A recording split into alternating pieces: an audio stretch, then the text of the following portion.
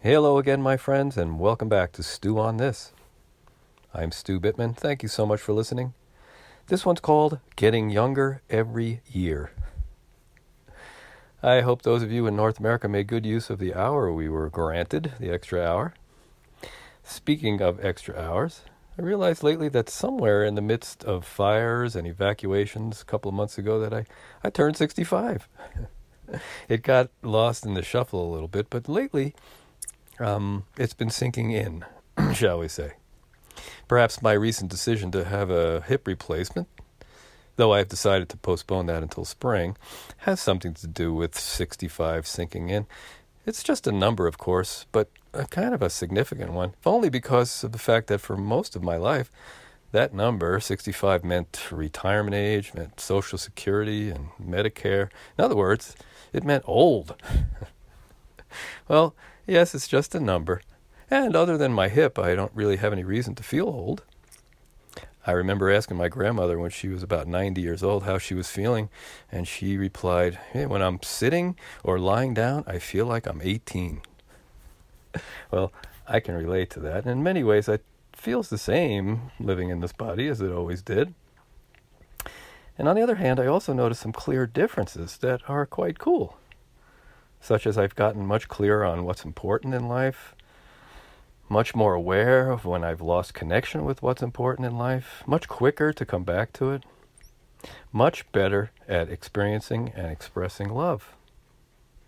Folks, there's a Buddhist meditation practice in which you contemplate your own mortality and impermanence in order to discover more of how you want to live your life. Well, I haven't specifically been doing that, but maybe because I'm getting into some bigger age numbers, I'm really happy that I've practiced some things that are indeed how I want to live my life. And when I consider those things, I realize that what I've practiced essentially is becoming more like a young child. Isn't it ironic that we start as pure being, and then we spend a lot of our lives having and thinking and doing, and then we have to work really hard to get back to where we were? Well, be that as it may, young children are wonderful models for how I want to live my life from a place of love. So I thought I'd mention some ways that they demonstrate that, and then I get to throw in and intersperse some of my favorite quotes along the way. So the first thing that young children demonstrate to me that I would love to embody is more awe and wonder. Quote for that comes from one of my favorites, Thich Nhat Hanh, who said, "People usually consider walking on water or in thin air a miracle. But I think the real miracle is not to walk on water or in thin air, but to walk on earth. Every day we are engaged in a miracle which we don't even recognize. A blue sky, white clouds, green leaves, the black, curious eyes of a child, our own two eyes. All is a miracle." Breathe that in. And because they see all as a miracle, young children tend to be more present to life. Well, I can definitely still practice seeing all as a miracle by acknowledging and appreciating more of what I have and more of what I see. How about you? The next thing young kids demonstrate is what I call simplicity. The quote comes from writer Charles Dudley Warner, who said, "Simplicity is making the journey of this life with just baggage enough." Love that. In my chiropractic career, I noticed that my level of success and fulfillment kept going up as we continued to make things more and more simple.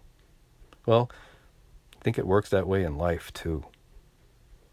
I also think that simplifying our lives and letting go of the baggage we've chosen to lug around can be an ongoing process that bears fruit every step of the way.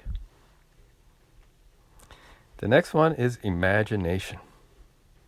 And the quote is from humorist Sam Levinson, who said, "One of the virtues of being very young is that you don't let the facts get in the way of your imagination." Well, we all still have an imagination, but perhaps young children use theirs a little more effectively. They don't tend to use their imaginations for creating worst-case scenarios, as you and I might sometimes do. They use theirs to create, to explore, to experience, and to learn. And we can do that too. The next one is forgiveness. My mentor Sisyphus came up with this quote, which was, "Be careful who you rent the upstairs to." Well, when I choose to judge and then hold grudges based on those judgments, I'm essentially letting someone live upstairs without even paying rent. Young children don't seem to hold grudges. I remember watching Ari with her friends playing, and they were learning the concept of sharing, and sometimes things would blow up, but 5 seconds later they'd be hugging and laughing. She seemed to master, or never have forgotten anyway, that dance of not judging the person, but just judging the behavior. So as you and I keep evicting those idle rumors from our minds, we're automatically freer to love. And finally, young children are generally just tuned in to the rhythm and the magic and the mystery of life.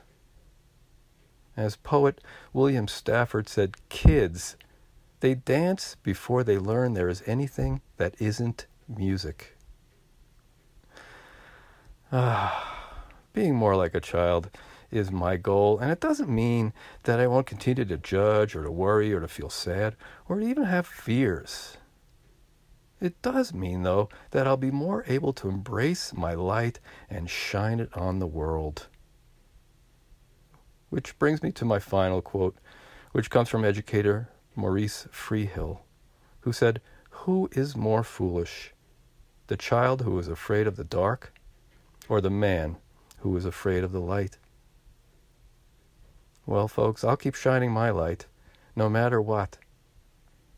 And hopefully by the time I really get old, I'll be as young as I ever was. Stew on that. I'll see you next week.